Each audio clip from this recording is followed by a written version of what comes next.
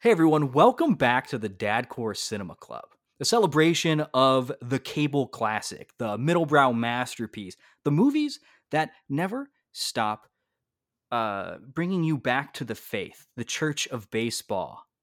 I am your host, as always, Brandon. With me, as always, is your other host, as always.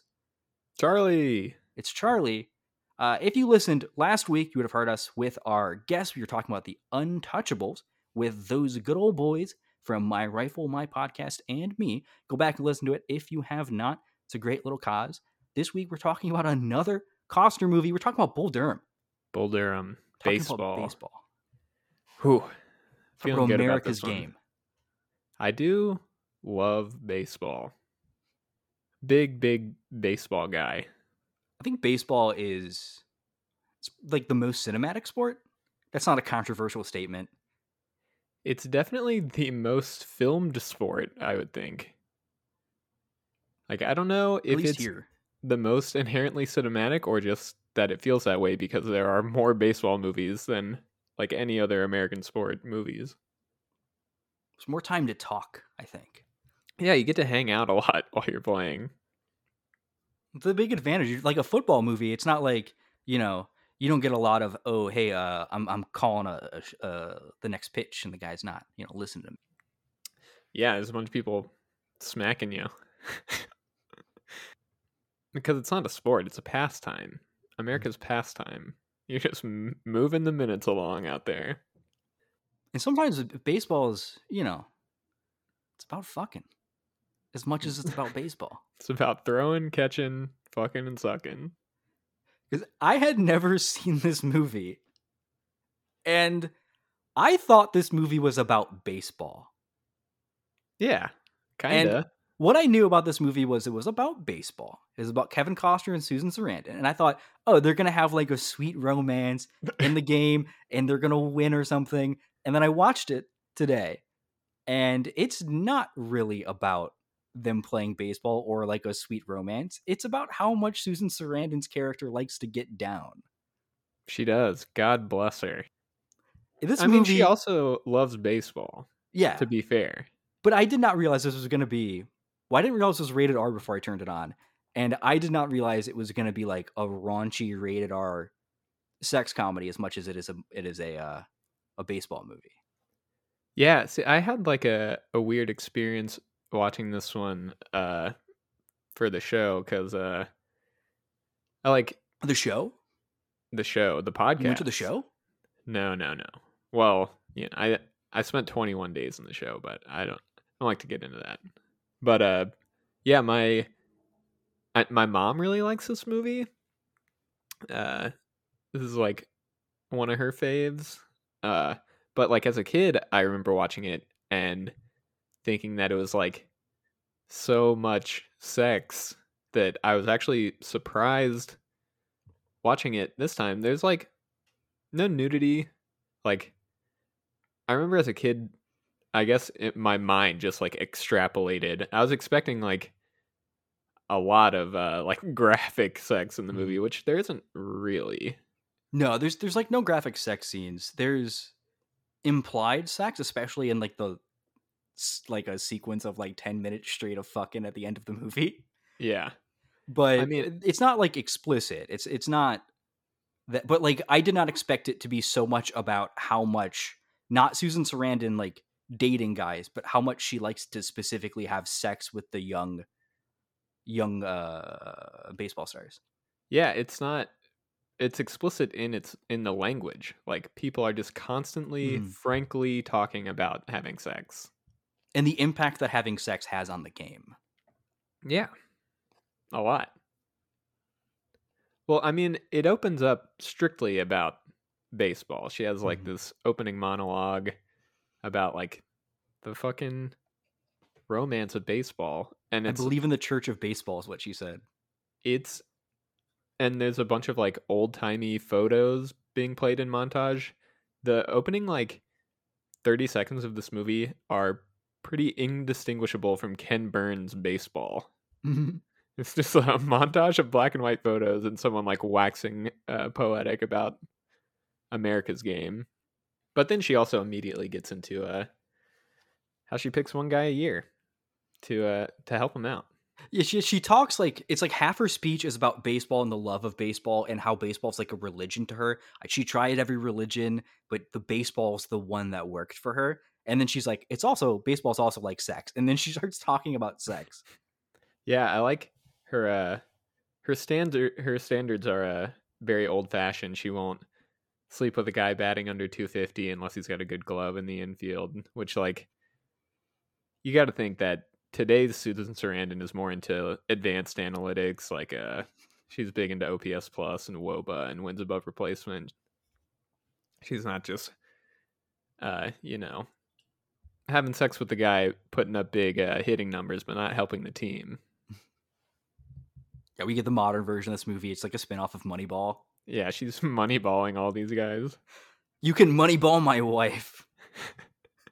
And why do we have sex with him? Because he gets on base. But yeah, really the movie's about a love triangle between her, Tim Robbins, Kevin Costner. And Tim Robbins, who is only, I think, 4 years younger than Kevin Costner, but looks like the sweetest little baby in the world in this movie. Yeah, he looks and acts like an 8 foot tall 12-year-old boy.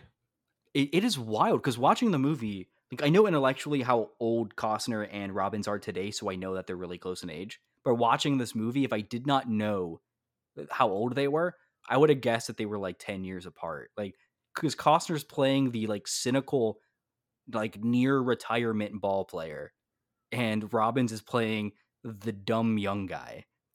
And also, like, the Robbins Sarandon relationship, like, you know, in real life that they were together for like 30 something years, but in the movie she's like a cougar, like preying on this young boy. And yeah, in the movie she's like your mentor figure, but like the sexy mentor figure. Yeah, sexy teacher. Yeah, she's the But you sexy do coach. you see Tim Robbins' ass before you even see his face. The movie knows where the money is in baseball. He's having sex in the locker room 5 minutes before the game But not with just anybody. with Millie. Yeah, with Millie. She's not just some chick. It's She's Millie. like Sarandon's protege. Yeah. She's not as picky as Sarandon though. She doesn't pick one guy. Yeah, well, she's got to learn also She's a free the spirit. ways. Her dad owns like the team or the stadium or something. Yeah, he donated a lot of money to the stadium, so she's allowed to have her fun, and no one can kick her out. She seems cool. She does seem cool. Tim Robbins doesn't seem very cool. He seems like a dickhead at the beginning of the movie. He plays such a funny idiot the whole movie. He's this guy with a rocket for an arm, but can't aim it because he's too stupid to play good ball. He's got a really great like arc throughout the movie too, where he's like he starts out as an idiot. He doesn't ever really like get any smarter. He just learns that he's an idiot and he should do what other people tell him to do. He learns to stop thinking because he's not good at it, basically. Yeah. Everyone's like, you sweet summer child, you are so stupid. You need to just throw that ball hard. The moment he gets good at playing balls, he's like, Susan Sarandon, my mom I have sex with, told me to listen to you. Well, yeah, so in the movie, he's young, he's a rookie. They're playing single A ball and they demote old man Kevin Costner, who's a catcher, to coach him up and get him ready for the big leagues. Which is kind of funny because like last week we talked about the Untouchables and how like young and green Kevin Costner is in that movie, kind of baby faced. This is like a year or two later. He's already moved on to playing the grizzled vet. He had a quick. He just shot right through, man. He learned how to do it. He's like, I got the baby face stuff. I'm done with. I'm 33 now. I'm an adult in movies. Yeah. I'm done being the young guy. I'm in charge now. Like the role he plays in Bull Durham is like the role that a late 30s, like 40-year-old star plays. But he's nailed. Like he feels way older than he is in this movie. Well, yeah, it feels true to because like guys start playing minor league baseball when they're like 18 years old. So like it feels true to like a very, very weathered minor league baseball player would be like 32 years old. But in terms of the age of like him in real life, the kind of role that his like an actor plays, it feels like an older role. Like Oh yeah, for he sure. he feels like he feels like in this movie like he's the same age as Sarandon, but Sarandon's actually the oldest of that triangle. Yeah, He's like 7 years older than Costner, I think, something like that. this is like such a good, it's like a real sweet spot age to like make this whole story work, because like he's old enough that you believe that he's like been kind of ground down by this Mhm. baseball life, but young enough that like there's still an entire like life after baseball for him. He's not like an old man. He's just at the end of like the beginning of his life. Mhm. What it feels like to me, and this is just because my favorite baseball movie is this one, Major League. Like the Tom Berenger role. Like Tom Berenger plays the lead in Major League at 40, right? Hmm. And like here is Costner playing kind of the same type of character at 33 and hitting out of the park. Like it's like baseball. Yeah, Um, setting the record for hitting it out of the park. Setting the record for hitting out of the park at 33. It's interesting, like you said, like he elevates to wizened role basically 2 years into the after becoming like a major star. Yeah, I think setting it in the minors is such a good choice too, because like you get like a younger, still like very hot, prime of his hotness guy that gets to like take on that wizened, weathered role. But yeah, they at a bar they meet Susan Sarandon. She says she wants to sleep with both of them, and they like get in each other's faces. She's like, "Oh, are you boys gonna fight over little old me?" And they take one look at her, and they're like, "Yes, yes, we are." Why wouldn't you? It is Susan Sarandon. I would kill someone for a night with Susan Sarandon. I like in that scene too how they set Costner apart, how they set him up. Is the older ball player who's there at the bar with Sarandon says that Costner's character said he's really different. I actually saw him read a book without pictures once. Like his character trait is not just that he's old and wizened; it's also that he has a brain. Yeah, he's. I mean, this is another like a perfect recipe for me for liking a movie. Like going back to Dazed and Confused, if you get the soulful jock, if the spirit of your movie is a soulful jock, I'm there for that. But this time it's not a philosophical jock; it's like a jock poet. Yeah, But then it's they, a jock who has opinions on Susan Sontag. yeah, it's like Costner and Sarandon in this are each like foils of this like traditional fantasy that the opposite gender might have. Like Sarandon is like this gorgeous woman who, goes to the fucking batting cages in a skirt and like knows everything about Yeah. baseball and loves good Knows more music. about baseball than the guys who play it because she Yeah. watches every season. And then Costner's like the strong, hunky baseball man, but he's also like into reading and he's smart. And yeah, it's very funny. It really works on me. And they have perfect chemistry, like those two characters, those two actors. Yeah, I mean, like they have such incredible chemistry, and Tim Robbins reads as such a child that like it never feels like a love triangle where you're guessing throughout the movie like how it's gonna end up. Mhm. Like you know completely the whole time that like Costner and Sarandon are going to end up Mhm. together, and like she's gonna do her thing with Tim Robbins, but he's not the final guy. Yeah, he's clearly just one part of their journey, and the only mystery is when does his arc end, and Yeah, when do those two, lovebirds get together? it's good. It like really adds like a little sweet sadness that like I mean it's what the whole movie is about, that this like dumb talented guy is just rocketing towards success while these two like sweet older people are just kind of paddling so hard against the current of their life. I mean, that's the story and like you said, it's a beautiful, really smart that it's set at minor league because that's the story of minor league ball, right? Yeah. You are either the guy who rockets out of there immediately, or you're stuck there 12 years in. And while you that might be a career, it is also a short one that ends when you're like 33 and is like bittersweet because I mean, no one enters minor league ball to stay at minor league ball for 12 years. Yeah. So there's a built-in bittersweetness to that inherent to like the setting. Mm-hmm.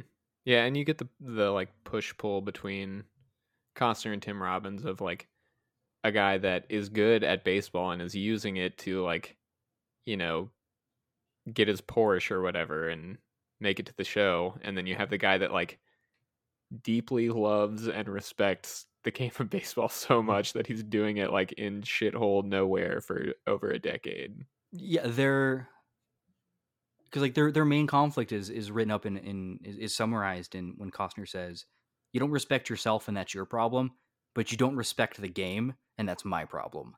Yeah.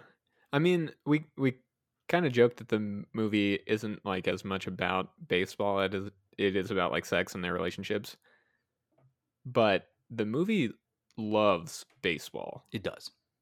Like it is so reverent of baseball.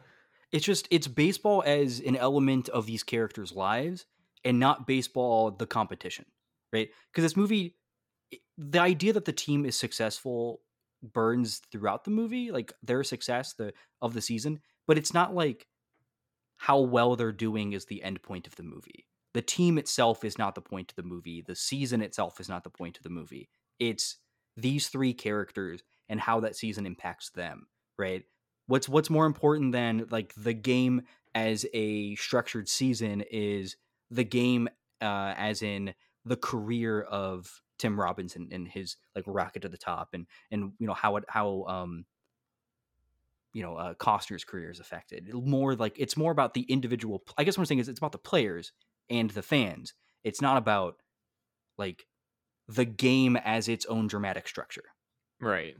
Yeah, I mean, which is cool for a sports movie because Mhm. you don't get the like cliched winning the big game at the last minute because it cares about baseball in the small details and in the big abstract way more than it does about Mhm. like using the structure of a game for dramatic reasons. It's baseball, the like spiritual element of someone's life, and not baseball, the like physical event you go to. Yeah, I think it's really good too about all the little things. It feels like a very lived in, played in world that they're all in. Like all the little details about the guy like doing voodoo magic on his bat and like how superstitious they are about like having sex around games. What is with voodoo and baseball in the 80s, by the way? I mean, superstition in baseball is just like a big, But big thing. voodoo specific, because like voodoo is in like major league too. Yeah. What's with the like we have a player on the team that does voodoo specifically? I think that might actually be with like the big surge from like the 80s until now of like non-American players into the majors. I would not be surprised if there was like a latent fear of like Yeah, Hispanic people driving that kind of thing in that's what I was movies. thinking because every time I watch Major League, every single time it's my favorite baseball movie. I watch it once a year, like whenever it's World Series time. I'm like gotta watch my Cleveland Guardians movie. Um, I but every time I watch it, I'm like, is the voodoo thing racist? I'm not sure. Someone tell me. Actually, don't. I don't want to know.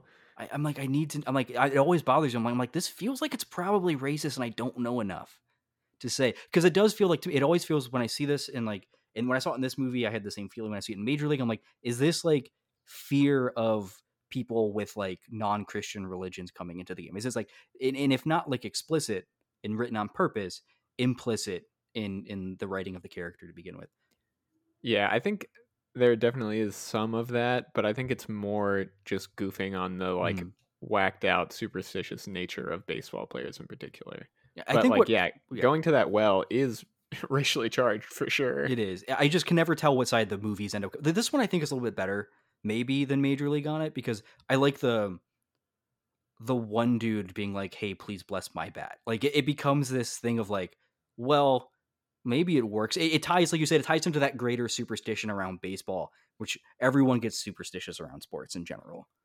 And just like how desperate they all are to Hmm. like marginally improve. Because like Costner says at the end, he like gives off his whole spiel about like the difference between hitting 250 and 300, Hmm. and like getting one extra flare a month or whatever can be the difference Yeah, between it's like one extra you flare a week. a week, sorry, yeah, like being a pro or not, and like how much of it is just like dumb luck, and how he ain't got none of it.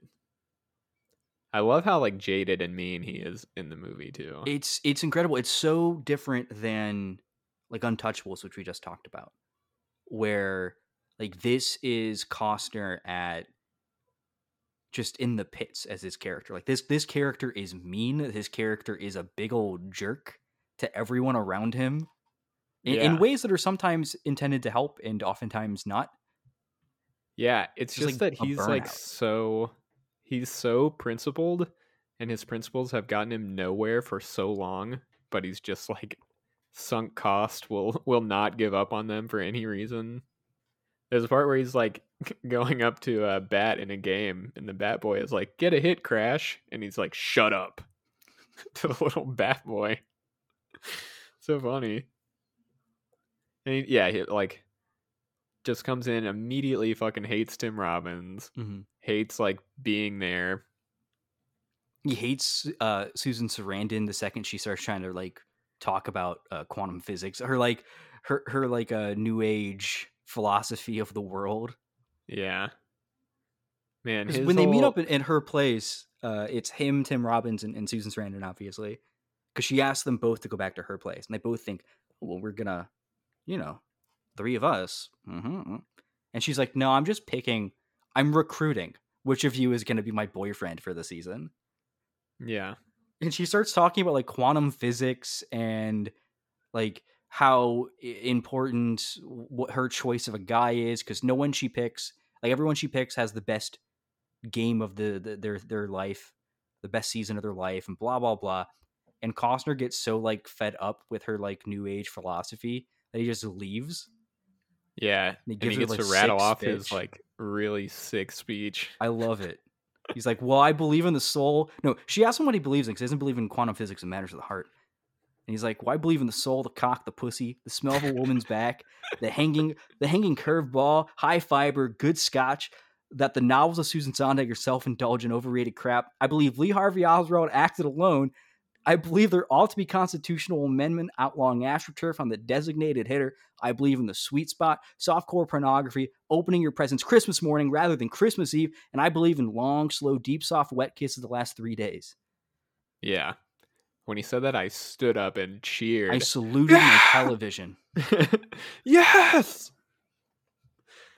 I too believe in the soul, the It's so cock, the funny pussy. too because he like rattles that off, and it does feel like very cool and triumphant. But then he just leaves, and Tim Robbins Mm. gets laid. So, like, No. Tim Robbins gets tied to a bed oh right, he doesn't get and laid read yet. Yeah, poetry, which that's is true. maybe better than getting laid. Uh, He seemed to have a good time when he came into work the he was next very day. tired the next morning. He walks in like hungover. Basically, he's wearing sunglasses. Yeah, He's up all night getting poetry read to him. I actually wouldn't want to get read poetry all night, if I'm being me honest. neither. But that speech is so cool. It's just out of nowhere, and it's his big announcement of like, "I'm smart. I know who Susan Sontag is." Yeah, he's like had that loaded up in his Mhm. brain for years. I love that it's a mix of like I smart guy stuff, but also like the smell of a woman's back.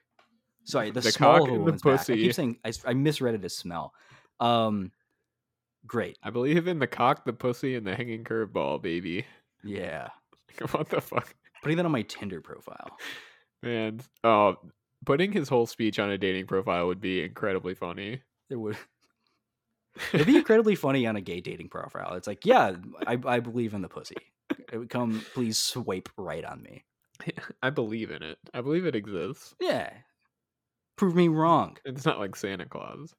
Hey, you know what? Message me first. Prove me wrong. Yeah, I've been openly like not super high on Costner, but I think this movie finally turned me on him. Like it really, there was one that moment I was like, hell yeah, he's crushing this. Mhm. But there was one other very specific moment where him and uh him and Susan Sarandon are in the batting cage, and he takes a bat from her, and he's standing there not looking, turns around and hits the ball as it's coming with Yeah. one hand as he's talking to her, and I was like, holy shit, what the That fuck? is like one of the coolest scenes he's ever done. I was thinking about because this movie it's very in the wheelhouse of this podcast. It's a very journeyman direction. There's not a lot of moments in this film that like strike me visually or with their blocking or anything, but that moment is like incredible. I just love because they're talking in the batting cages while they're talking. Like a ball goes between them when Yeah, they're that's like standing there. really well staged. Like That's the moment where I really, went, "Oh fuck!" It's like when the ball goes between them. I'm like, "Shit, this is fucking awesome." And then she walks away, and then he hits the next one, and he continues delivering his dialogue to her in this back and forth. It's the will they, won't they? He's like, "Why are you even here with me if we're not going to date?" Well, he's talking about fucking actually. If we're not going to fuck, why are we talking? And all the while, he's hitting ball after ball. yeah, yeah, like yeah, you're right. Like a lot of the movie is just like very perfunctorily shown and It like all not super. looks good. I want to be Yeah. clear, but it's Oh yeah, like for sure. But not the when they're talking to special. each other with a baseball's like flying in between is like a very, it seems very like on the nose of them talking with baseballs literally like in between them, but in the moment it like works really well, Mhm. and it like makes a dialogue scene really exciting and like And it dangerous ties their feeling. relationship to the baseball in a very, very literal, very obvious sense, but Yeah. it's very nice staging. I feel like it really opened up to me too, where like I kind of think of Costner as being, I mean he is like an everyman, like that's his whole deal, but like during that I was like, damn, he's just like really casually and naturally athletic. Mhm. Like I would believe that he was a minor league baseball player. Like not, it looks completely natural everything he's Mhm. doing, like sports wise. So much of him in every performance, in all three of the movies we talked about him so far, is very physical. In the sense that like he has a physical presence that is elevating the roles he's in. Whether that's just as Elliot Ness that he just looks the part really well, and this in like Open Range, where like you immediately buy like, oh, he's the guy. I can see him in any shot of these movies, the Open Range and Bull Durham, and I'm like, oh, he's the guy that he's supposed to be. Like he looks like a minor league player. He looks like a Westerner guy. Um, he just has that. It's an everyman presence, but it's a specific, like you said, athletic everyman presence that just like exudes just from his being on screen. Yeah, he's got like a real like swagger. Mm-hmm. He's just like, even though like really his character is just kind of like a loser. An asshole. Yeah, but he's like so confident and so nice with it. He's so cool with it. From minute one, he's like acting like he's too good to be there Well, he because did he get kind of demoted is. from Double A. Yeah, he is too good to be there, and yet like you buy that he's too good to be there the whole time. Like you buy it. You're like, oh no, this guy's too smart to be with this team. Yeah, he's like the only one that knows what's going on. Mhm. The script to this movie is so good. Like like structurally it Mhm. works really well, but just like the dialogue of it is so nice. Like it it has like a very movie quality where like everyone's saying the exact right thing at the right time, but it just, it really play, I guess it's the performances, it just comes off Mhm. as so casual. It really like plays really well.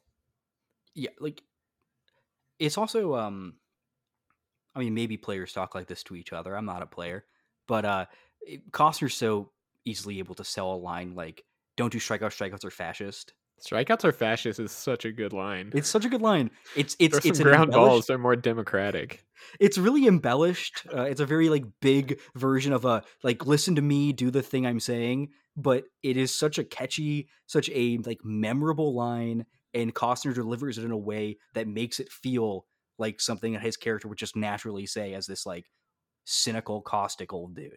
Yeah, I think it helps it out a lot too that it's all just like bouncing off of Tim Robbins' empty head. Mhm. Like if there was a character standing there being like really awed and impressed by what he was saying, I think it would be kind of tacky and cheesy. But the fact that he's just like vapidly staring into Mhm. nothing while he's like rattling off these cool lines makes it funny instead of annoying. In Robbins being like playing this, like you said, a vapid idiot, makes this the lines are a lot of Costner's lines to him are condescending, Yeah. and that stuff comes off as really funny because it's all going to this like comedic foil. Yeah, and he is like very pompous. Mhm. Like you feel like he deserves that. Like you always, the movie wants you to always feel like Costner is right all the Mhm. time. Kind of is.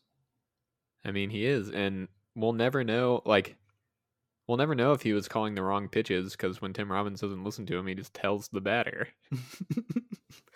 That's a great tactic. I love that he's like it's an extremely underhanded tactic of like, look, dude, if you're not going to listen to me, I am going to like lose us the game. So, I mean, even worse than that, it's like the whole thrust of the movie is like what fine margins are all playing with, and like their lives are like hanging in the balance of this game. But also like just to teach you a little petty lesson, I'm gonna put a fucking home run, an earned run on your stat sheet.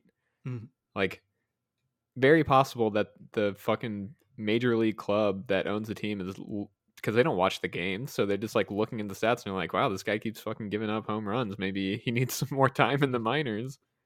And it's funny because the maybe more typical movie, the lesson is he doesn't give the call away, but the guy hits the curveball.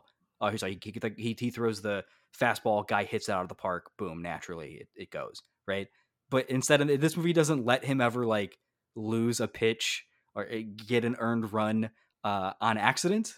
It's like no, Yeah, I'm giving it away. I have undermined our game yeah. because I'm an asshole. Listen to Also, me next time.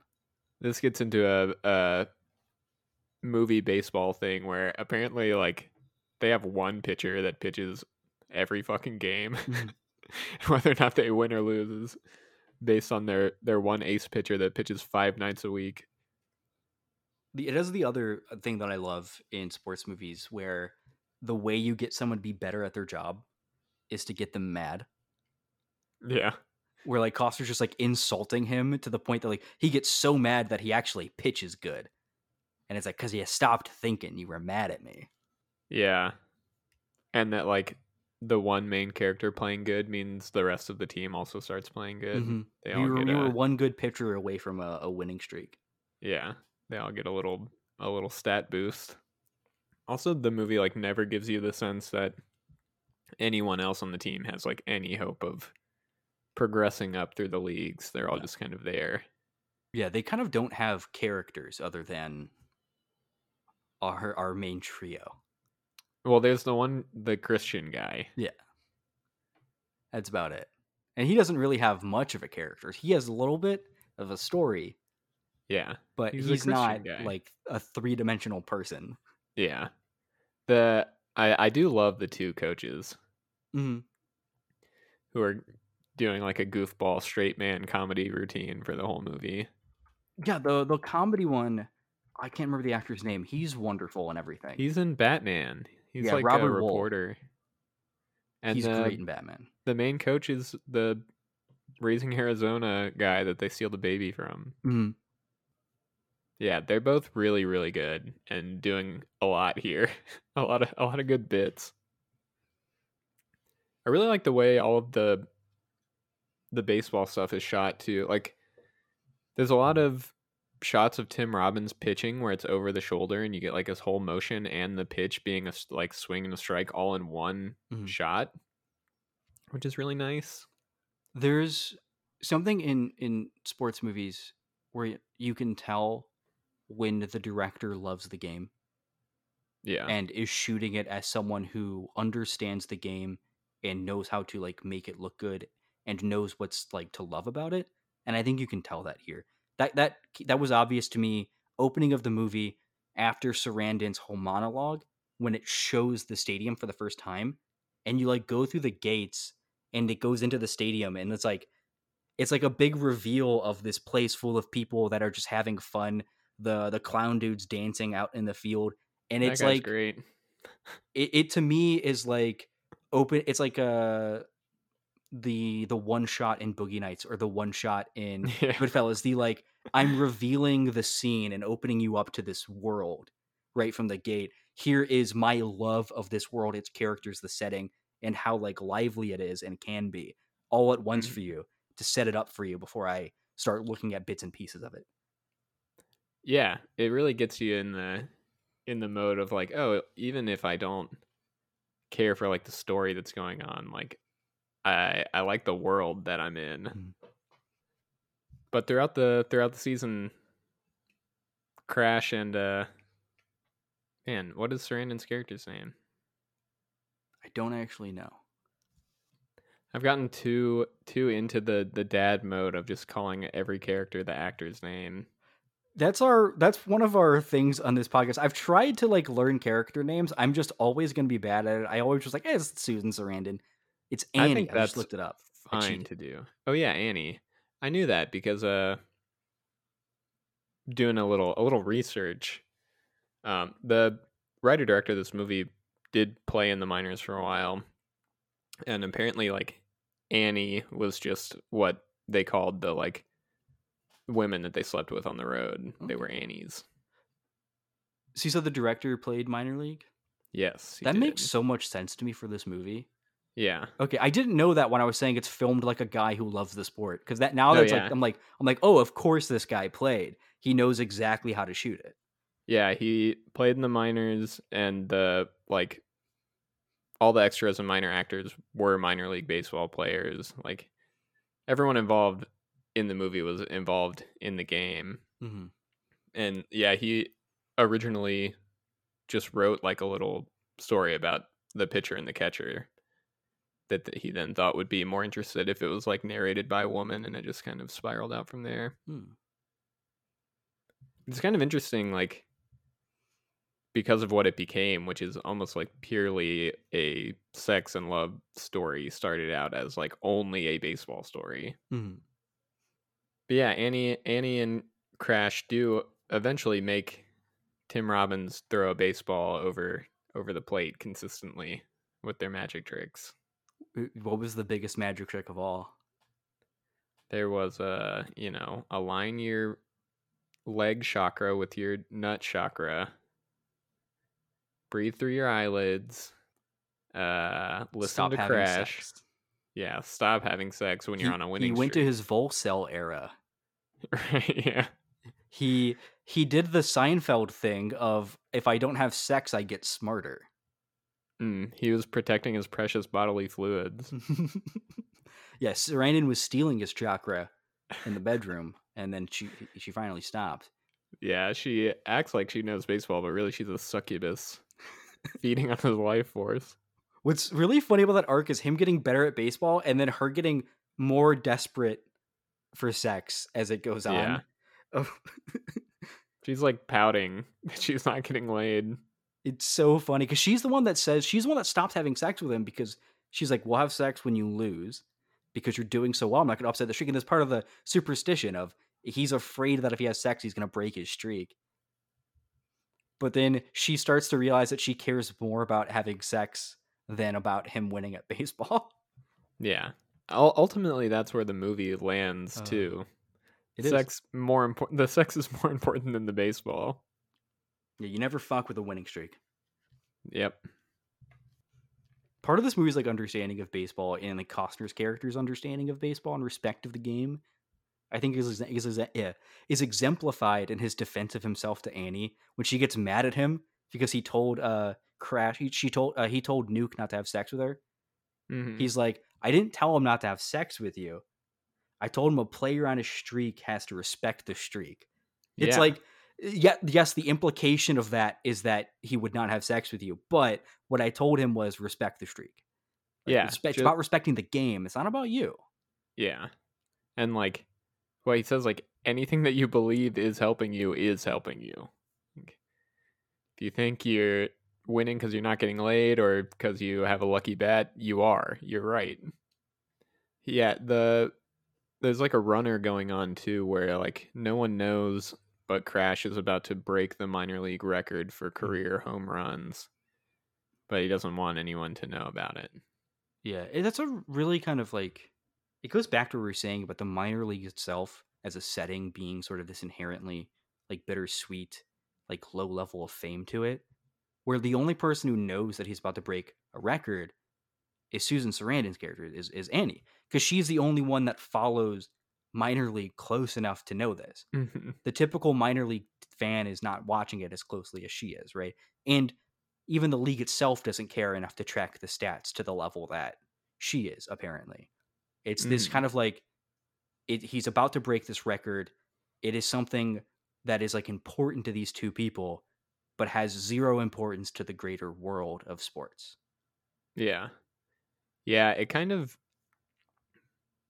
gets back to something I feel like we've talked about on different episodes of the podcast of like this dad ethic of just like going to your job and doing it well every day is like this huge heroic task and like you are a hero for doing that, Mhm. that like setting this loser league record is like a big and honorable deal that you should like take pride in. And it's a note that I love because I think it's so much more interesting when a sports movie is about it's not about the team that like wins the league. It's about the team that's like just getting by. The like working man's league, the working man's team. That's the movie that I respect. Is like this team here, major league is this team here in Bull Durham where it's like, oh, like they get on a winning streak, but then they lose the winning streak and they don't like go anywhere. The team itself is not like ending this movie with great success. Well, yeah, Right. and there's no like minor league World Series. It No. doesn't really matter. No. And we're like my favorite sports movie is like Major League, which is it's not even hey like we won everything, right? They're not winning the World Series in Major League. They're like skating by as a loser team. It's like we didn't lose the most. Yeah. Though that to me that is like the ideal sports movie to me is the like loser team gets by. Yeah. Yeah, I think it like colors the whole thing with another sadness too, that like when Crash is saying that he did make it to the major leagues for like 3 weeks one time Mhm. and got sent back down, that like it's not that he's like still striving for this unattainable goal. It's like he actually did get a taste of what it was like to be the best for like a Mhm. few days, and then he just got immediately chucked back down and back to grinding. Yeah, there's such a sadness to that scene, and at the same time, it's celebrated. It's this like that scene is a little emotionally complex. Like they're on the bus, he's arguing with Nuke, and Nuke is like, what do you know? Like you've been in the minor leagues for 12 years, and when he mentions Crash mentions I went to the major leagues for 21 days. Everyone on the bus just like gets all hushed. They're like, whoa, what? And they're immediately impressed, like he's a celebrity, and they start Hmm. asking what it's like, and he starts describing it. You know, guys, they're throwing these like pitches you can't even imagine. Um, and The locker rooms are paved with gold. he's yeah, he starts with women's legs, they go forever. He's telling the story and he's like a celebrity in that moment, and yet like the undercurrent of that story is I washed out after 3 weeks. Like that undercurrent of that story is like I failed, but that failure is still like celebrity at the level that I'm working right now. Yeah, like that you can make it and still, toil away in obscurity. Like even when you make it, you haven't made it. Mhm. Yeah, sad. But it's like this greatness too. Like he's so happy that he had made it for that little bit that he did. Like to him, it's like he saw heaven, right? He saw the promised land for Yeah. 3 weeks of his life. That is the highlight. He'll never reach it again. But like the fact that he saw it is like reaching greatness for him.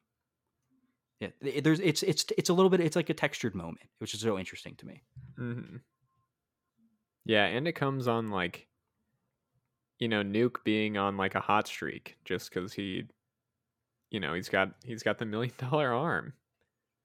5 cent He ring. really he doesn't think about baseball as much or nearly in the same way as Costner does. The ultimate conflict between the two of them is that, yeah, Costner like thinks about baseball so much that all he would want is like that extra time at the league again, and he's up against this guy who like can't even appreciate that he has a shot or Yeah, see and that he you has a shot. you get the moment where when Nuke does get called up and he goes to tell Costner and they're in the bar of some guy that apparently was also like a minor league legend, but like nobody knows who he is except for Kevin Costner. But like, yeah, the movie really is pushing that there is just like this great personal burdensome honor in like carrying on baseball. It's something you can really only get with baseball because there is Mhm. this like industry of like underclass players that you don't have in other sports. Yeah, you That can't there's do this like, movie with hockey. I mean, there's minor league hockey, but there's not this like storied history of minor league hockey in the same way. yeah, there's like thousands of guys professionally or semi-professionally playing baseball, just like riding buses around the country, just jobbers, just because they like playing baseball. Or like in the other big Americans, like basketball, football, the cream of the crop gets separated very quickly and Mhm. efficiently, and the rest, there's no outlet really for like a fourth tier football player to keep playing football till he's 35 years old. Yeah, no one's toiling away in minor league basketball for 10 years before getting called up because they all do that, except they do it in college. Yeah, they do when they're like 13 years old and Yeah. playing AAU basketball. And then like in the version of this movie for basketball is the Costner character is 23. He's a guy who's like graduated college but didn't make it into the league, right? Yeah. Yeah. A full decade younger. But yeah, there's this yeah, there's an honor to his character, and that's what he carries it with. And like the Robbins character disrespects that honor. He comes into the bar and he's like, "Let's get out of this dump." And Costner's like, "Don't you know who this is?" Like next to me, the Yeah. guy who owns the bar is a minor league legend that you don't know because you're some kid who doesn't know the history of the game. Yeah, he says too like this guy hit like 376 for a season and that's good in any league. Like there's this idea that like, if you're going in and doing your job well, it doesn't really matter at what level you're doing. Like that's worthy of respect. I Yeah, think baseball has like a jobber type feel that other sports don't too, just because you play like fucking 1,000 games. Like you actually go to work every day and play your game.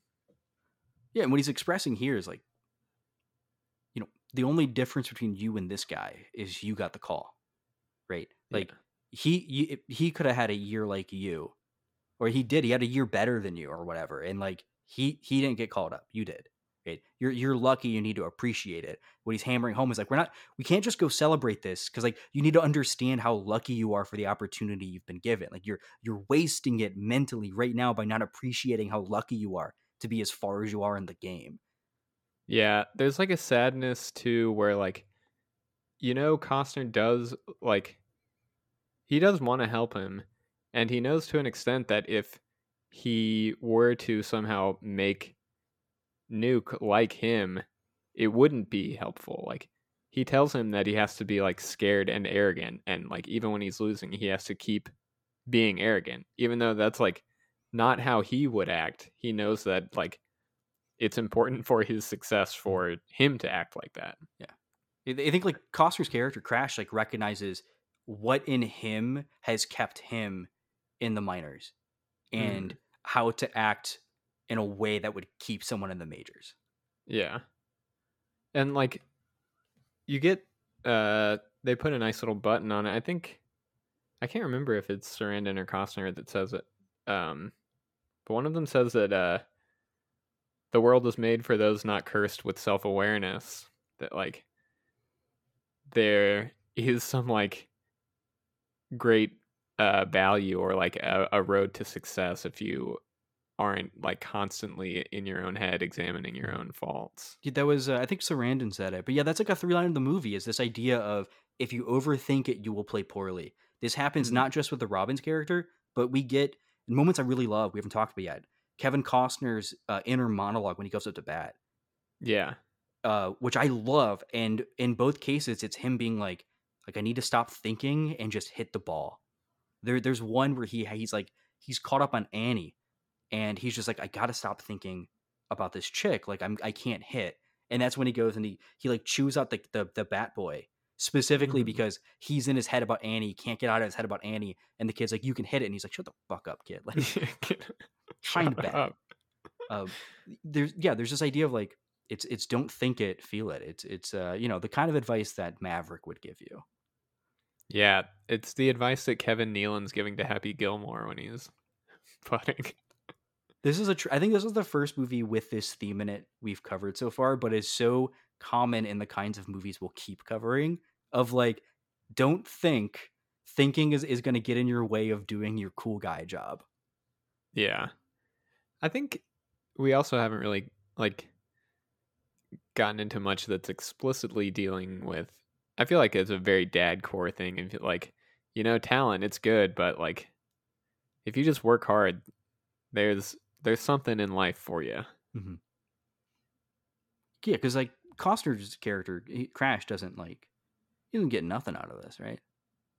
No, he gets the It's a, fucking it's a life. Susan He Sarandon. gets Susan Sarandon. Ah, what more do you And need? she's so hot in this.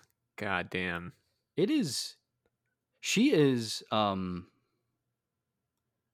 yeah, the movie is very hot for her too. Like, there's this scene where she's trying to seduce Robin. She like puts her leg up in front of him, Yeah.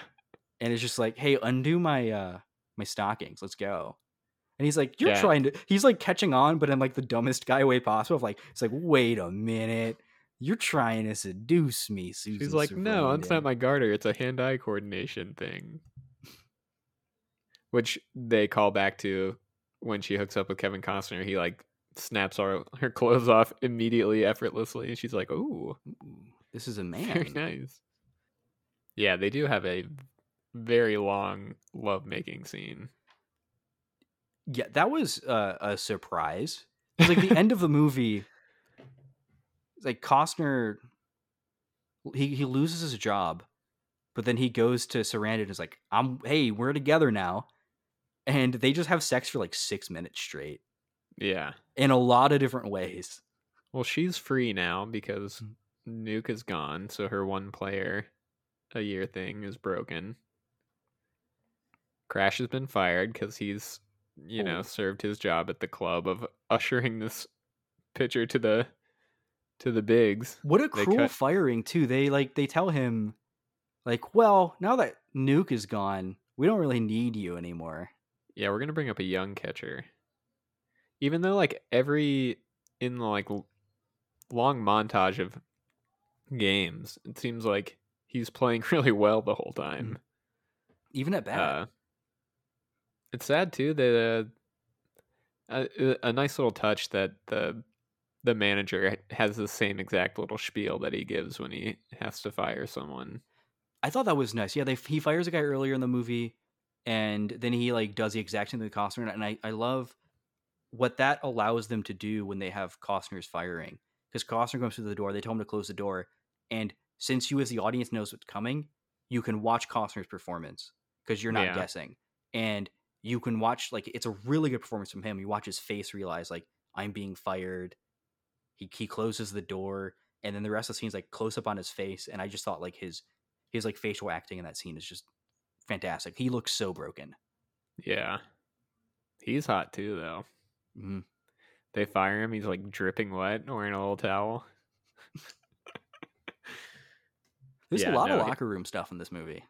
he's he's really fucking good in this. Hmm. Like the whole movie really is propped up on the shoulders of his performance. Him and Sarandon and Robbins Yeah, I think Robin's is so he's funny. good. His character is like so one note. I'm Hmm. not really like sure what anyone else could have done. Like he plays it really well. It's just like a airhead. Yeah, He's a himbo. it's one of those things where I think his performance elevates a shallow character because Yeah, he is very very funny in it. yeah, It's almost like I kept watching this thinking it's almost like a John C. Riley character. yeah. I could see that. Man, that would be very funny. I mean, yeah, he is really funny in his own right. He's just constantly wanting to have sex too. Yeah, I mean this movie is about Robbins who fucks and Costner who's smart, and it's the battle of the brains versus the sex word starts Arms, with B, balls. the brains versus the balls. Guy who thinks with his head and guy who thinks with his other head. Mm. His little head of the little guy that lives on the back of his head. He's Voldemort. Uh, There's also a great scene before Robbins leaves the movie, or he doesn't leave entirely, but before he leaves the minor leagues, when he goes to tell Sarandon that he got called up, he brings his dad yeah, and he brings his dad to be like, "Hey, dad, here's the girl I have sex with. Also, yeah, I'm gonna go in the other room and have sex with her." yeah. Because he calls her into the Bring room. He's like, "Well, my dad's in the other room. Like, we can just have like a quickie right now. Like, just have sex and have sex with my dad in the other room. Let's just yeah, go." bring My your dad dad to likes to your watch. fuck buddy's house. And then his dad's like, "We should pray together," and she's like, "No, no thanks." No thanks. We're not gonna pray. We're gonna fuck in the other room. He gets the call to go to the big leagues at her house. Mm-hmm. Like, Oh yeah, no, yeah, he came over just to introduce his dad to his fuck buddy. That's right. yeah, I mean, that's another thing that makes this movie come off as so sexy is that there's no like no one's hiding anything. Like everything everyone's doing is just like Mm-hmm. all out in the open, and everyone's cool with it. Everyone's just like, "Oh yeah, Susan Sarandon. That's what she does every year. She fucks some guy. Like that's the way it is." Yeah, when Robbins gets picked, he goes like he's back at the clubhouse the next day, and like the coach is like, "Oh, congratulations! So is she as good as everyone says?" Like it's just an open thing of like, "Oh yeah, no, Annie has a new boyfriend every season. Everyone loves her. She's wonderful, and she gives the best. Like I love that like the runner with her is that she gives like actually the best advice on playing the game." Yeah, that's super funny that she has all of her like weird mumbo jumbo that she talks, but then she's also like, "Oh yeah, you're throwing your hips out on your swing, and like you're not following through with your back on your pitch." It's And the like a coach knows. mechanical The expert. coach is like, "Yeah, if she says your hips too far out, like it is, like if she's the one that would know what to do, not me, the coach, she would know what you're doing wrong out there." Uh huh. Man, when she sends a little kid to give Kevin Costner a note saying that he's throwing his hips out when he swings, and he just writes on the back of it, "Let's fuck," and gives it to the little kid. He writes it in as big letters as possible and says, "Hey kid, this is a personal note. Don't look at it." So funny. Oh man, so good. Uh, This is also the first time that I've ever thought of Kevin Costner as being like a sexy guy. But I mean, he was one of People's Sexiest Men of the Year in 1988 or he should 87, be. whatever. Him and Sarandon are like a great pairing of like hot '80s people. Yeah, it's really funny. Like I was saying earlier, it's like so obvious that they're the two with chemistry that they end up together. But in real life, it was her and Tim Mhm. Robbins that were together for a super long time. It is really funny when like real life partners who clearly have chemistry if they're going to stay together that long, right? Like in real life, just don't click on screen the Hmm. way that they do in real life.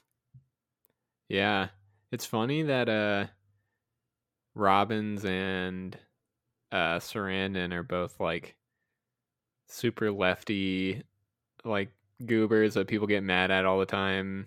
uh, for their like very vocal left wing political stances, and Costner is just like fucking like goofball libertarian conservative.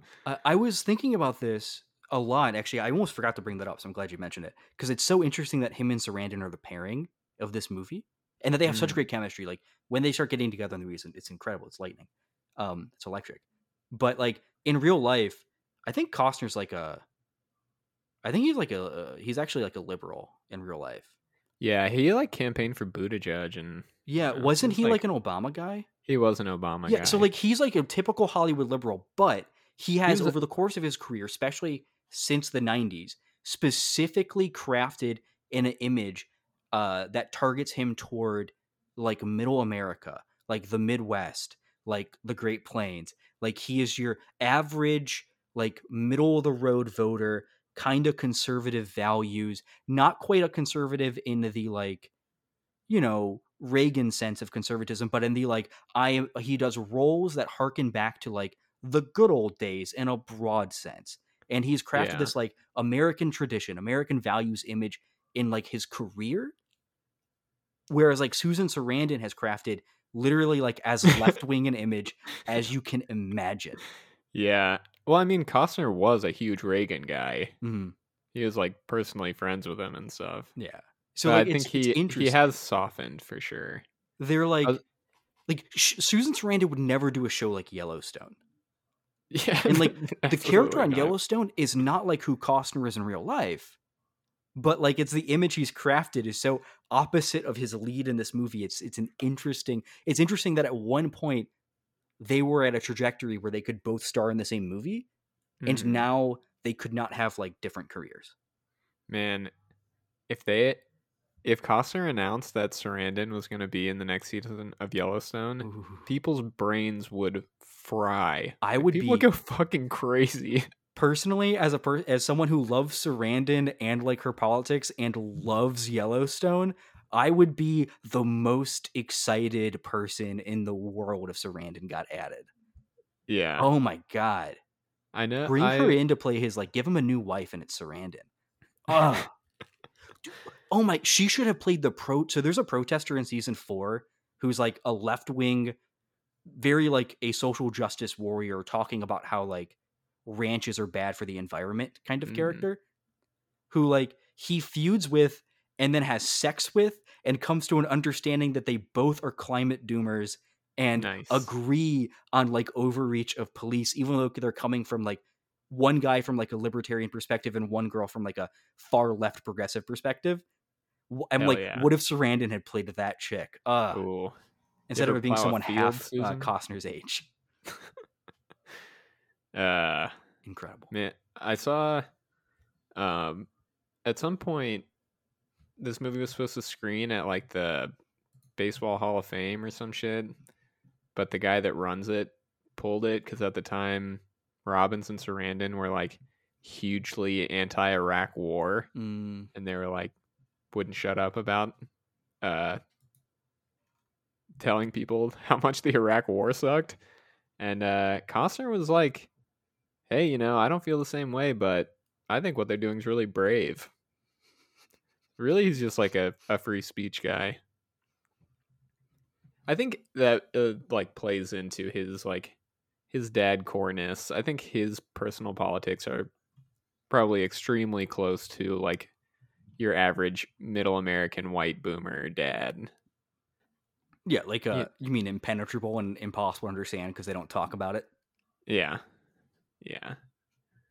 Someone who would say that they're fiscally liberal, socially conservative, but haven't really like ever thought about what that would actually mean or look like. Isn't fiscally liberal, socially conservative a 30 Rock joke? Oh yeah, it definitely is. Yeah.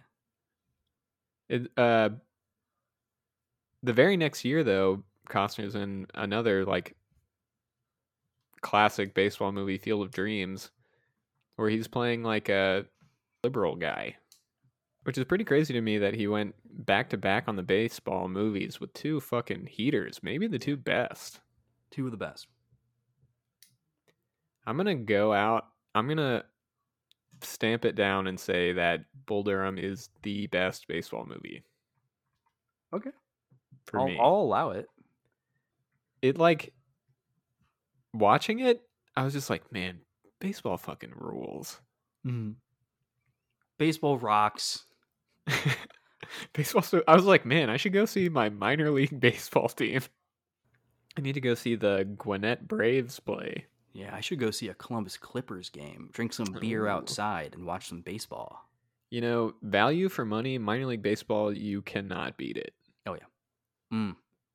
Man, God, I need to get some buddies together and go on like on the cheap beer night. Oh, now I'm You excited. gotta, I'm excited about summer baseball. yeah. I mean, Braves have won like 13 straight games, so I'm also feeling super just high generally on baseball. This movie hit at a good time for me. I really like that Susan Sarandon. It opens with her own score sheet at the game. Which I don't know if you've ever seen the types of people that keep their own scorecards at baseball games, but they don't look like Susan Sarandon.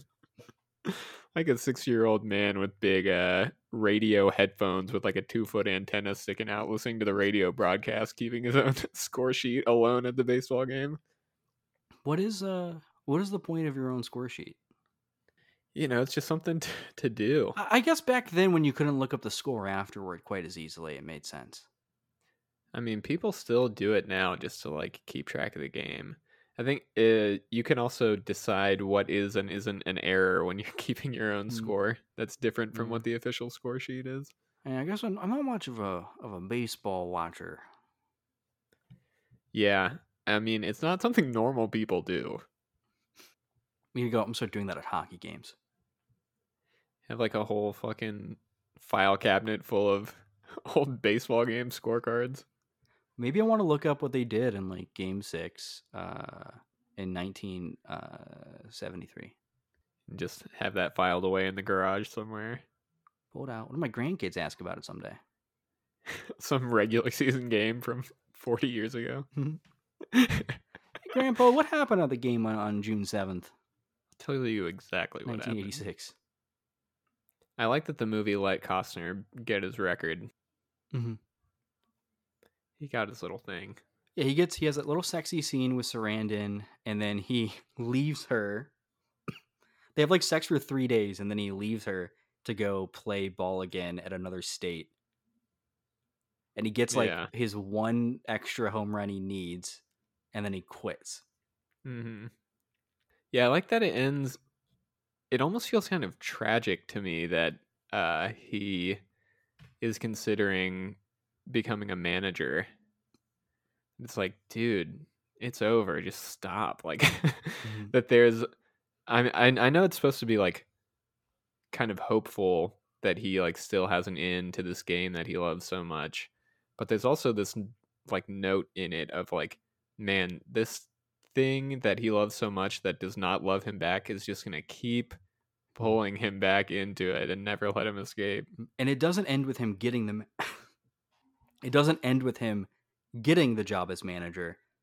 It ends with him He's considering it, yeah. like considering applying, not considering taking it because he hasn't been given it or anything. It's like he asks her, "Do you think, you know, do you think I can make it to the show as a manager?" And she's like, "Yeah, I believe in you." Like that's the ending. It's this like he has hope, but the movie doesn't like give him a win.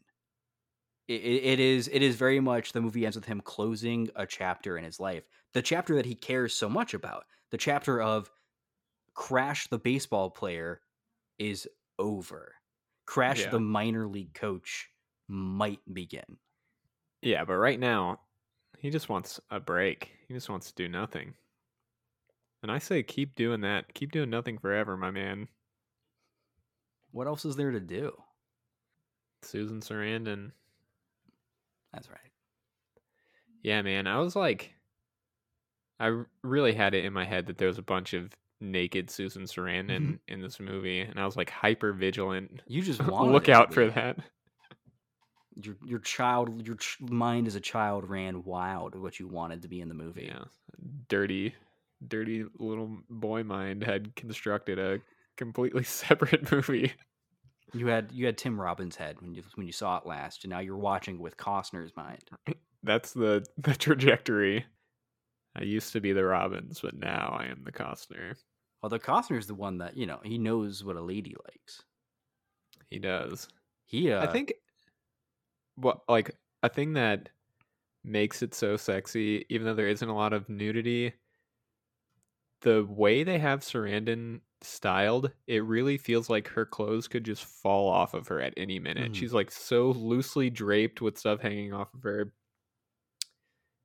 She got such a great look at the batting cages. She has like I think it's a sweater or just a loose T-shirt Like off the shoulder. where it's like off the hanging shoulder, which is like a real 80s style, but she's Yeah. there's some extra energy she's bringing to it, being I think she was late 30s in this movie, something like that, because she is older than our main cast. Um, she brings us like mature energy to this like very free flowing, uh, sexy young person outfit. Hmm. The way Tim Robbins is styled is so funny to me too, because he's always wearing like dress pants and a blazer, but with like a band T-shirt Mhm. under it. It's Yeah, like he how a wears little kid would dress fancy. Led Zeppelin at one point, I believe. He talks about Motley Crue at the end of He the had a Motley movie. Crue shirt at one point. Yeah, he compares someone to a Motley Crue song Yeah, as like a pickup line. as he's reciting all of the cliches that Costner made him memorize for when Oh he yeah, became yeah, a because pro. the ending of his story is he's finally smarted up and is like repeating the interview lines that Kaz gave him. Yeah, he gets just smart enough to know that he's dumb, which is beautiful. That's all we can hope for. But not smart enough to know not to hit on the reporter with Motley Crue lines. Yeah. Is that name Greek? It's a beautiful name. And then Costner just has like the biggest, billowiest clothes possible. So like a 2XL button-down shirt tucked into his pants. Well, they can't. They got to save it for the few moments where he goes shirtless in the clubhouse. So you go, whoa, Yeah, they what's up cover with him up that? so the reveal is more drastic. Ooh, But like speaking of like the you're saying like the sexiness of the movie is kind of like heightened in implication. I think like the hottest part of this movie is like Costner feeds Sarandon cereal. Like before their Yeah, whole like montage of having a bunch of sex kicks off, he's eating cereal, she's eating can't forget what she's eating. something. Ice Some cream or breakfast food. something? And he like Yogurt? feeds her cereal and then like that turns her she has to have sex and they have sex on the kitchen table. She asks him to dance and they do it on the kitchen Yeah. table. I'm like him feeding her cereal has so much like raw like energy between them. They have such great like scene like chemistry on screen that like that moment is like that is like that is incredibly like a sexy moment, like more than even just like showing like an explicit sex scene between them. Yeah. No, yeah. I mean, I don't want to come off like super horny or whatever, but like that the movie is a horny ass Yeah. movie. Like Yeah, I'm not this is that's not a horny podcast, but with this movie, it's this movie is about sex. yeah. Like I feel like we might be, expanding our limits here a little bit. Like it's definitely a dad movie because it's about baseball and it has like so many good baseball lines. It's so fucking quotable. But like I don't know, be a weird one maybe to watch with your parents. I couldn't. Yeah. But I'm sure I don't even know if I don't know if my dad's ever mentioned this movie, but my mom likes it because she likes Susan Sarandon. Oh, she does. Because a lot of moms do not like Susan Sarandon. There's a Susan Sarandon and Jane Fonda. If you're around certain boomer or older age parents, they will melt the fuck down if you say that you like them. It's funny that people still melt down about Jane Fonda. Yeah, it rocks. It must eat at those people too that they're both so hot. And like still are today. Yeah, they like both look so good. I was talking to a friend about this movie today. And he was like, "Yeah, Sarandon used to be something of a heartthrob at some point." I'm like, "I don't know if she stopped." Yeah, I mean, any like whenever she posts on Twitter, half of the responses are like, "You're the reason Trump is president. You should die," and the other half are like, "Wow, she's still so hot." So that's heaven and hell, baby. Yeah, it's like half people like outside of their minds thinking that she somehow like swung the election, and half like out of their minds horny for this old Mhm. lady. What's another interesting thing about like her screen presence is she it's interesting to have a sports movie where the older person in the partner is the woman. And the Any like movie really. any movie, I guess, yeah. And like a romance of a sort where like the um person initiating is the woman character, not the guy chasing. It's Sarandon chasing the guys in this movie. She is the one in control of the two relationships she has in this movie. She is the one who leads. She is the one in control. She is the one who chooses like who she's dating. It's actually in the first scene where she's picking between the two of them. Costner sitting on her couch going, "Why do you pick? Why don't I pick? Why doesn't he pick? Like, why do you get to Hmm. pick who you go out with?" And she's like, "Because I do. Like, I'm the one in charge." It's such an interesting thing, and I think like that's just part of like Sarandon. She has this like mature energy to her. Like this, she has a very mature screen presence where she, even though she's not like old in this movie, she always like feels older than she is. She was like 40 when she made this, I think. So I guess actually is older than I thought she would be. Anyway, but she was like 40, and it's like she gets to play the like you said earlier before you said I think she's just kind of like the cougar. Like it's interesting that she gets to play like the hot older woman, which not a lot of Hollywood stars get to do that. Not to mention for as long as like she got to do that in her career. Yeah, and that's not like what the movie is Hmm. about. Like I feel like any other movie where like an older woman is kind of like schooling a younger man on like the ways of sex, Hmm. that is like the movie. Like the fact that it's just like an element of this, Hmm. it's cool.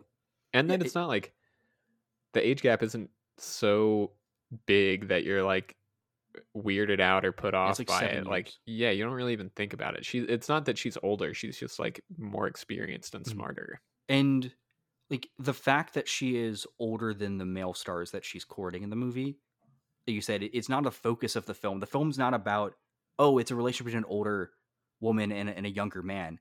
It's like the age gap does not come up. Even with like babyface Tim Robbins, he's like, no, I'm like the luckiest man in the world because she's paying attention to me. Like Mm. she is the hottest woman ever. I need her attention right now, even though I'm like young hot celebrity.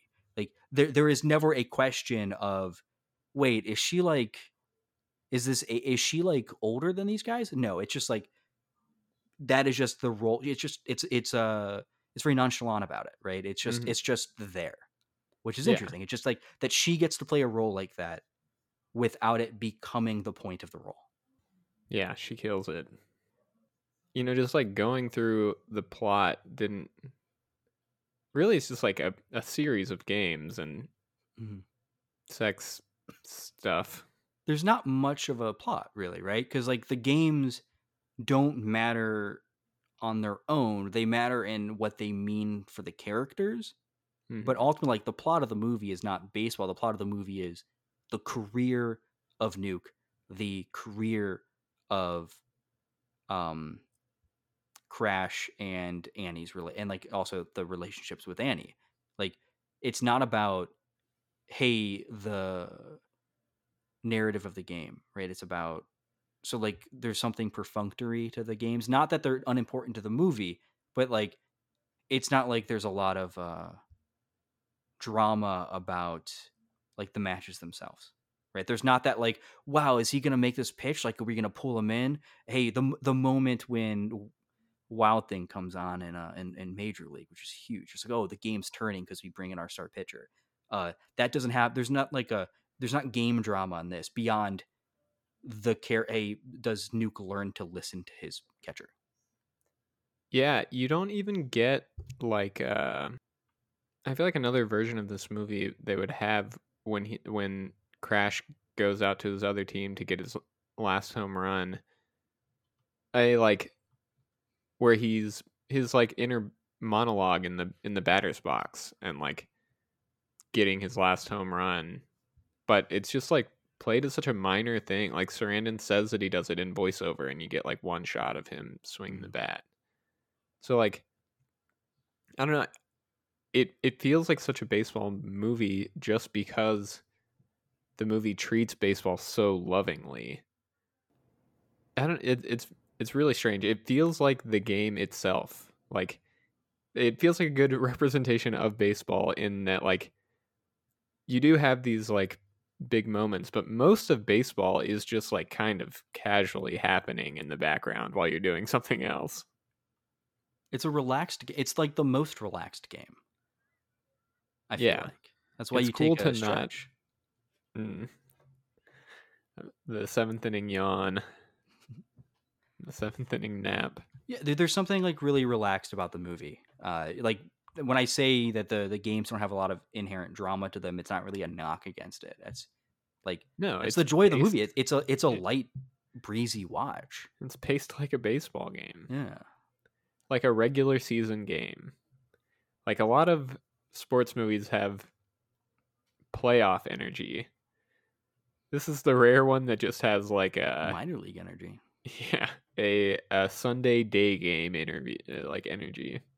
This is the game that like your work gives you free tickets to because they were cheap and they could buy them for every employee.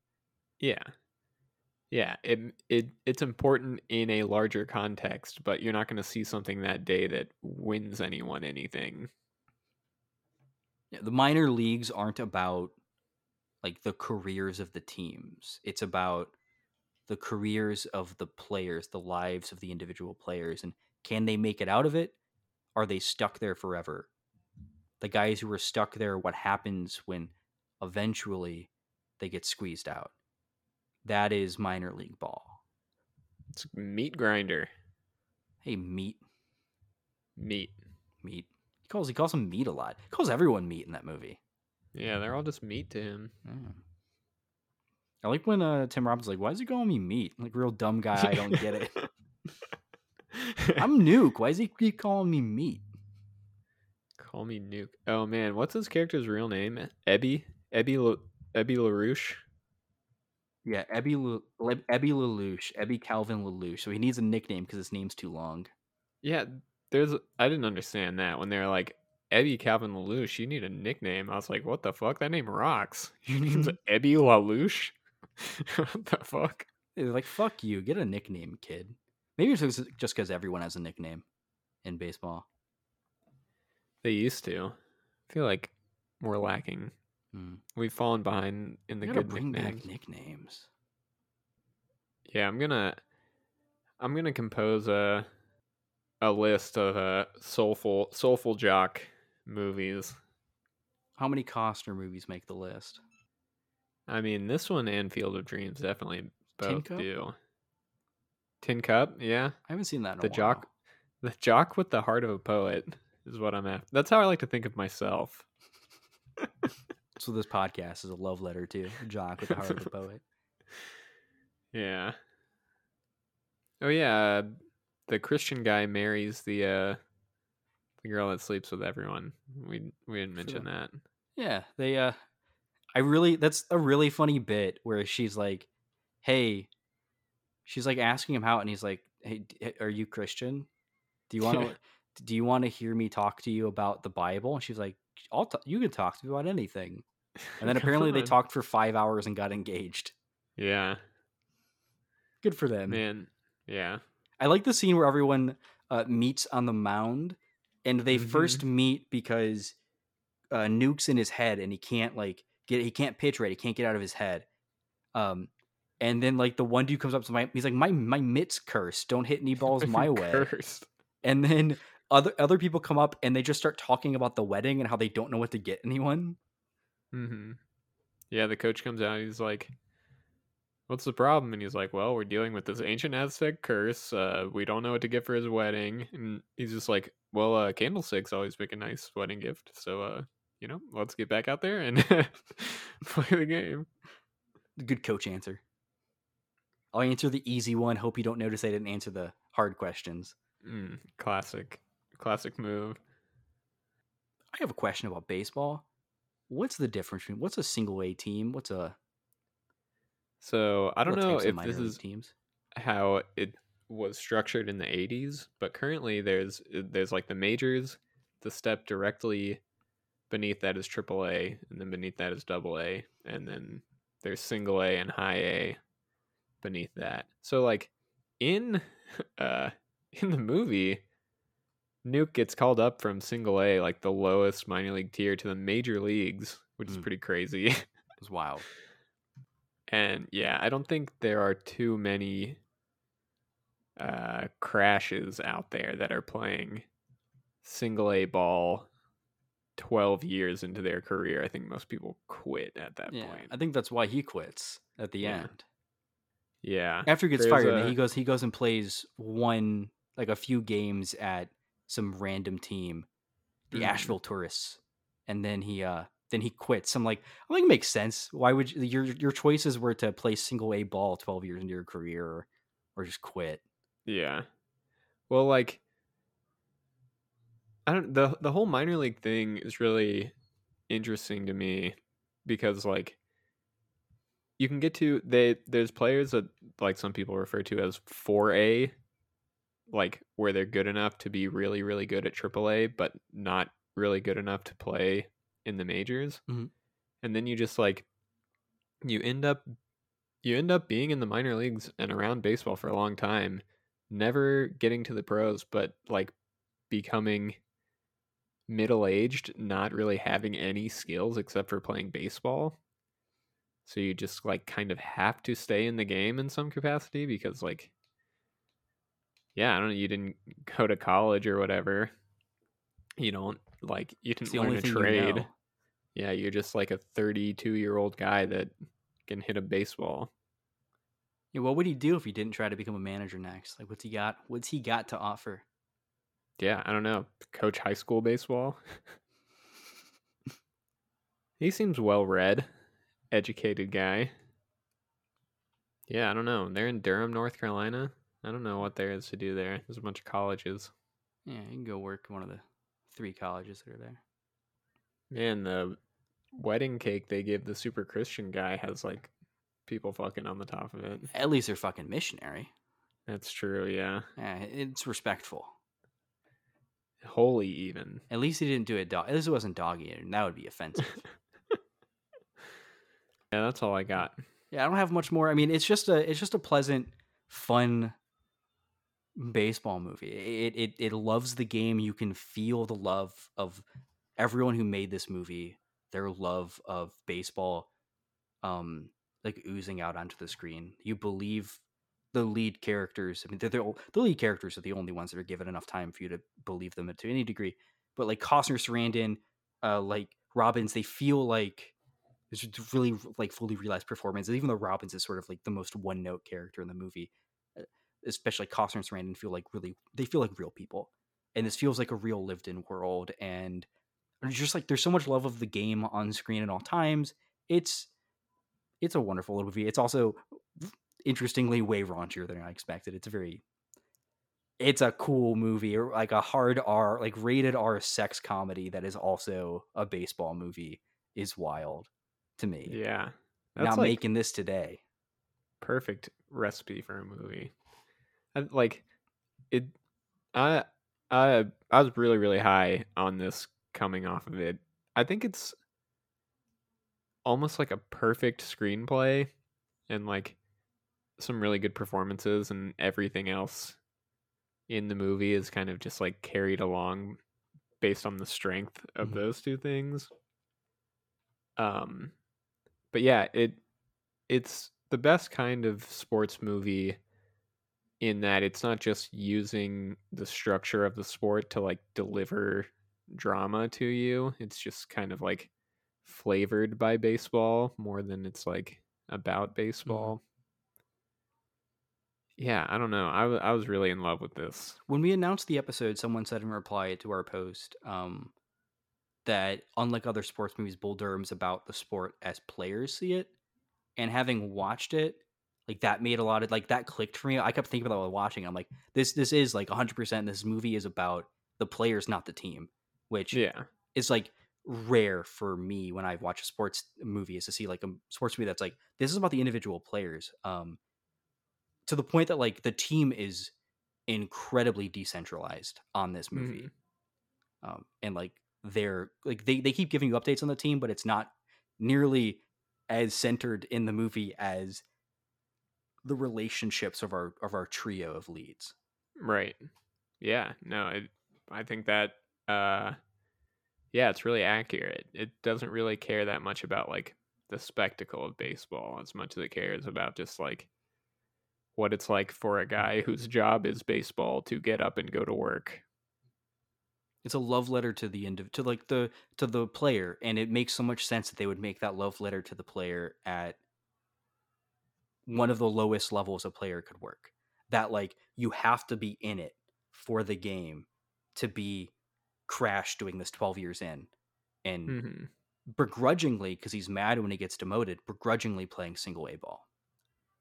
Yeah, it's nice too watching it now, um, because it like reinforces all the fucking weirdo voodoo baseball stuff that kind of gets lost in like the modern baseball fan that's like really into a bunch of stats and numbers and stuff. It's easy to lose touch with like that all these guys are just like freak, like weirdo, the weirdest jocks. I think baseball guys are like the kookiest of the different varieties of jocks.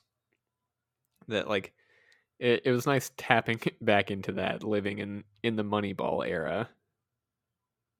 You know, there's no room for a bunch of superstition when you can put into numbers Yeah, what your success is coming from. yeah, like yeah. Now you don't wear women's garters to get better at baseball. You like fucking Uh, have a computer calculate the spin rate on your fastball and like how to move your fingers an inch differently to get a better fucking drop on your breaking Hold ball or the whatever. ball like an egg. The ball's an egg. Yeah, Hold it like an egg, but don't let them that's scramble it. you don't need sports science when you have wisdom like that. Actually, it just reminded me of something we didn't cover, which was like this little note in the middle of the movie of the homophobia in Mm, baseball of these jocks. yeah. Of like he Nuke has to wear this lingerie that he's been given by Sarandon because it'll something it'll throw off his mind a little bit, so he'll be thinking about the underwear and not about the game, so he'll throw more clear headed. And he's on the pitcher's mound and he's saying in his like inner monologue, um wondering if this like makes him gay. Yeah.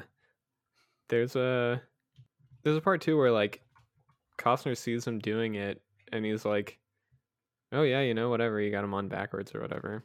But then later when he's talking to Sarandon, he's like, "What are you doing to him? You got him dressing all fruity."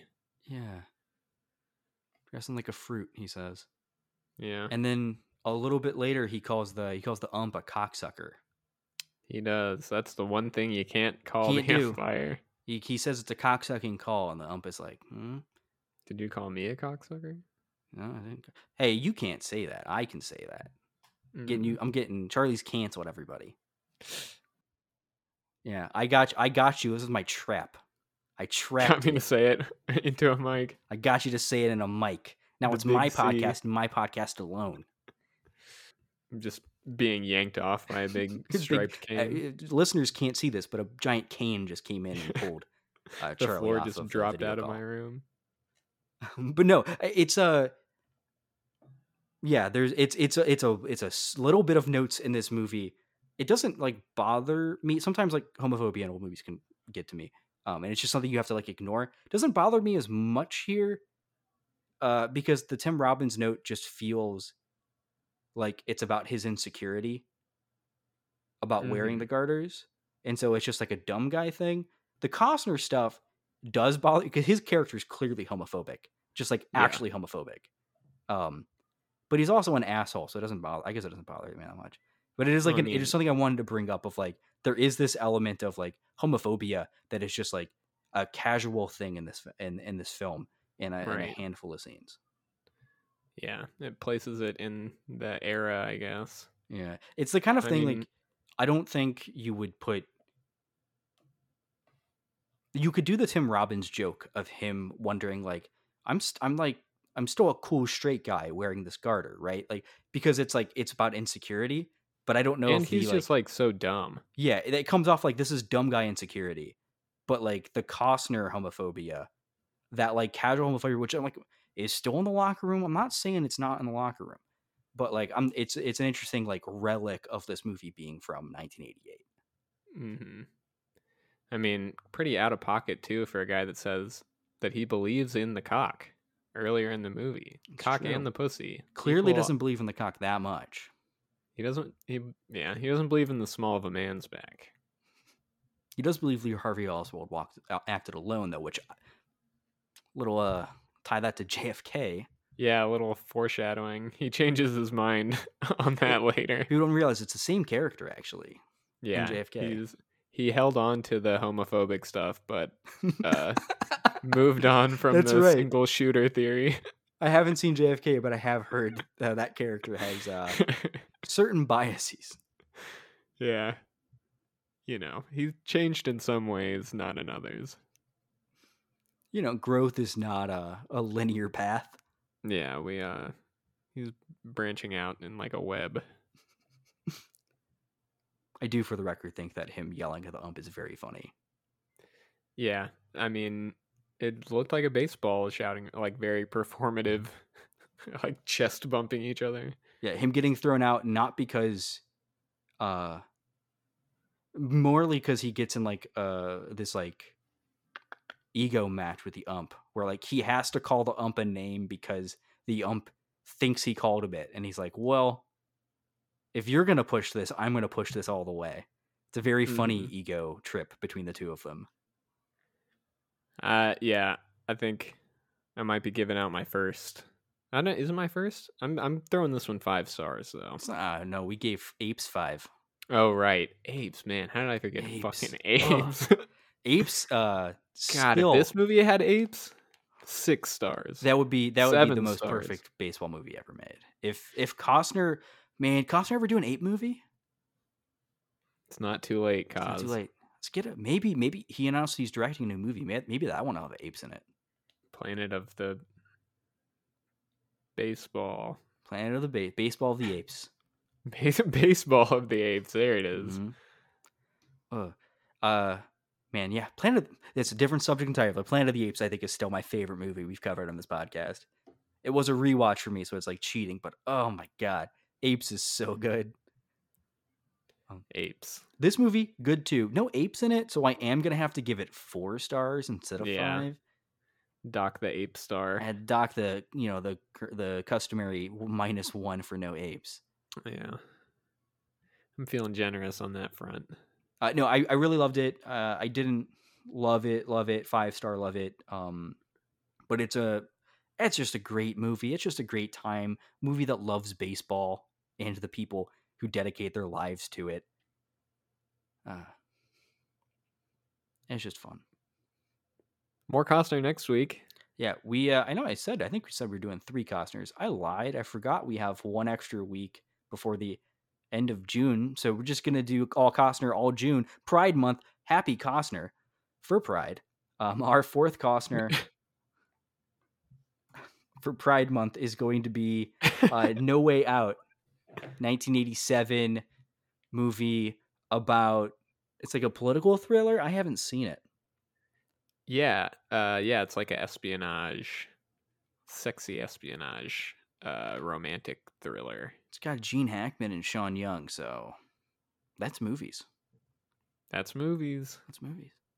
So we'll join you guys next week for more Cause. Until next time, just keep following us, at the places, at Dadcore Cinema on Twitter, at the podcast sites, where you found this one. You can follow me on Twitter at that1guy64. My name is Brandon. And And I Charlie, am Charlie the Tomboy. At the Tomboy. until next time, join us, same cause place, same cause time, same cause channel.